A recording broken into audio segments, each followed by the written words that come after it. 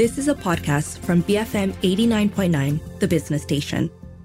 BFM 89.9. Good morning. It's 7:06 a.m. on Thursday, the 29th of February. You are listening to The Morning Run. I'm Shazana Mokhtar with Wong Xiaoning and Keith Kam. We are going to start the morning with a recap of how global markets closed overnight. Wall Street ended lower as investors were looking ahead to a key inflation report that's due out later this week. The Dow Jones fell 0.1%. The S&P 500 was down 0.2%. And the Nasdaq was down 0.6%. Earlier in the day, Asia was pretty much in the red as well. The Nikkei was down 0.1%. Hong Kong's Hang Seng was down 1.5%. Shanghai's Composite Index was down 1.9%. Singapore's STI was down 0.6%. And the FBM KLCI back home, it ended lower, 0.9% lower at 1,546 points. All right. All in the red, surprisingly. But let's take a look maybe at some of the headlines coming out of corporate America. We have quite a number of companies reporting earnings, with HP Inc. first on our docket. They reported first quarter results that missed estimates, and this is really due to the ongoing slump in PC sales. Revenue declined 4% to $13.2 billion in the first quarter, ended January 31st. This missed estimates of $13.6 billion. Profit, excluding some items, was 81 cents a share, in line with Wall Street estimates. If you look at the different segments, after 2 years of declining revenue in the consumer PC unit, analysts were hoping for a sales increase in the quarter, but instead consumer sales fell 1% to $2.76 billion, while PC revenue dropped by 5% to just above $6 billion. Its printer division revenue was pretty much in line with estimates at $4.38 billion, and that's down by 5%. Okay, so what's the outlook? The company expects PC sales to increase in 2024. They have basically, the new computers are now tied to Microsoft Windows 11 software, and there's some modest impact from AI-ready PCs. But if you look at the PC market, right, it's really going through a major downturn. Some people say it's the unparalleled in the industry's recorded history. Holiday shipments last year were the lowest since 2006. So it might be we've reached the bottom, and then hence it's going to be up from now. But very quickly, does the street like this name? What do they think? The answer is not really, because there's just 8 buys, 8 holds, 3 sells. Consensus price for the stock, $33.27. It was down 11 cents to $28.72. All right. We are going to take a look at more earnings, but let's first take some discussion on what's moving markets. We do have on the line with us Tony Nash, the CEO for Complete Intelligence. Tony, good morning. Thanks very much for joining us.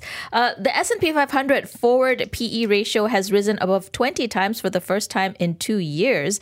Based on this, do you think U.S. stocks are overvalued, as some analysts believe? Yeah, I think it's possible, but we have to look at some of those stocks that are hitting those high levels. So if you look at NVIDIA, which is a stock that everyone loves to talk about, NVIDIA is contributing 23% of all of the S&P 500 earnings right now, all the earnings growth.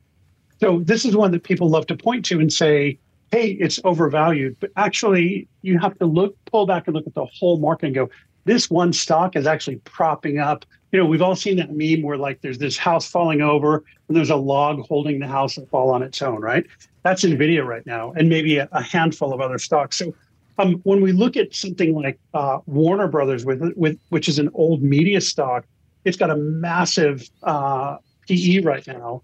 And that's not technology. It's just a firm-specific valuation. So is it overvalued? Probably, possibly. But I think that's a function of both earnings growth expectations and interest rate expectations. So there are a number of people here in the States who still believe the Fed is going to cut rates, and they're factoring that into their equity valuations when those expectations keep getting pushed back and back and back. So at some point, those rate expectations will catch up with the valuations and the PEs. I think it's also necessary to look at global forward PEs. Okay, so the U.S. is definitely in a weird place at, say, 21 times earnings. But if you look at, say, Denmark and India, they're, say, hitting 25. Those are two markets that are very, very highly valued.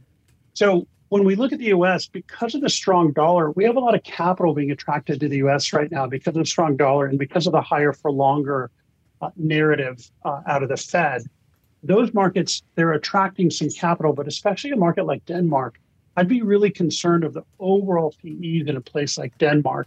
And then finally, if we look at Malaysia, Malaysia has 15 times PE right now. So it's not nearly as stretched as the U.S. is right now. Okay, so you highlighted us. Thank you very much, Tony, because we are usually Yes, unloved. But what other markets would you pay attention to, which you think are, well, cheaply valued, undervalued? Cheaply valued, undervalued. Well, let me look at this list. Well, you've got things like, say, Poland. Israel is undervalued. Poland is undervalued. South Africa might be. Brazil might be. I mean, there are different types of risk in these markets, right? Yes. And we look at China. People are not, have really fled China as an investment market right now, really because of economic and policy risk in China. So if you look strictly at PE, China looks very undervalued. But you have to look at the other risks around that market to understand what's loaded into that PE-based valuation. Tony, can I pick up on something you said about NVIDIA just now? Its spectacular run is being compared to what we're seeing with Cisco during the dot-com bubble. Is this a valid comparison? And where do you think they are similar and different? Yes, I love that comparison because when you mention that comparison to anybody who watches markets, nobody is just kind of meh about it, right? Everyone either hates it or they love it. So I'm old enough to remember the Cisco run-up. And so personally, I have some selection bias and I see a lot of parallels. But in reality, it's both yes and no. So they're both selling infrastructure to kind of the current thing, right? For Cisco, it was the first generation of the internet. For NVIDIA, it's AI. NVIDIA is spinning off much more cash as a percentage of overall market earnings than Cisco did back in the day. So it seems to be on much more solid footing than Cisco was. We also have NVIDIA selling into the likes of Google and Microsoft. These are Facebook and so on. These are very large companies with very solid cash streams. Whereas Cisco was selling to a lot of people and a lot of startups that really had money pulled when that internet bubble burst. So I think there is some merit to that comparison. I think it's an interesting one, and it's one that I gravitate to because I lived through that first bubble. But I think you can see both sides of it and definitely justify both sides.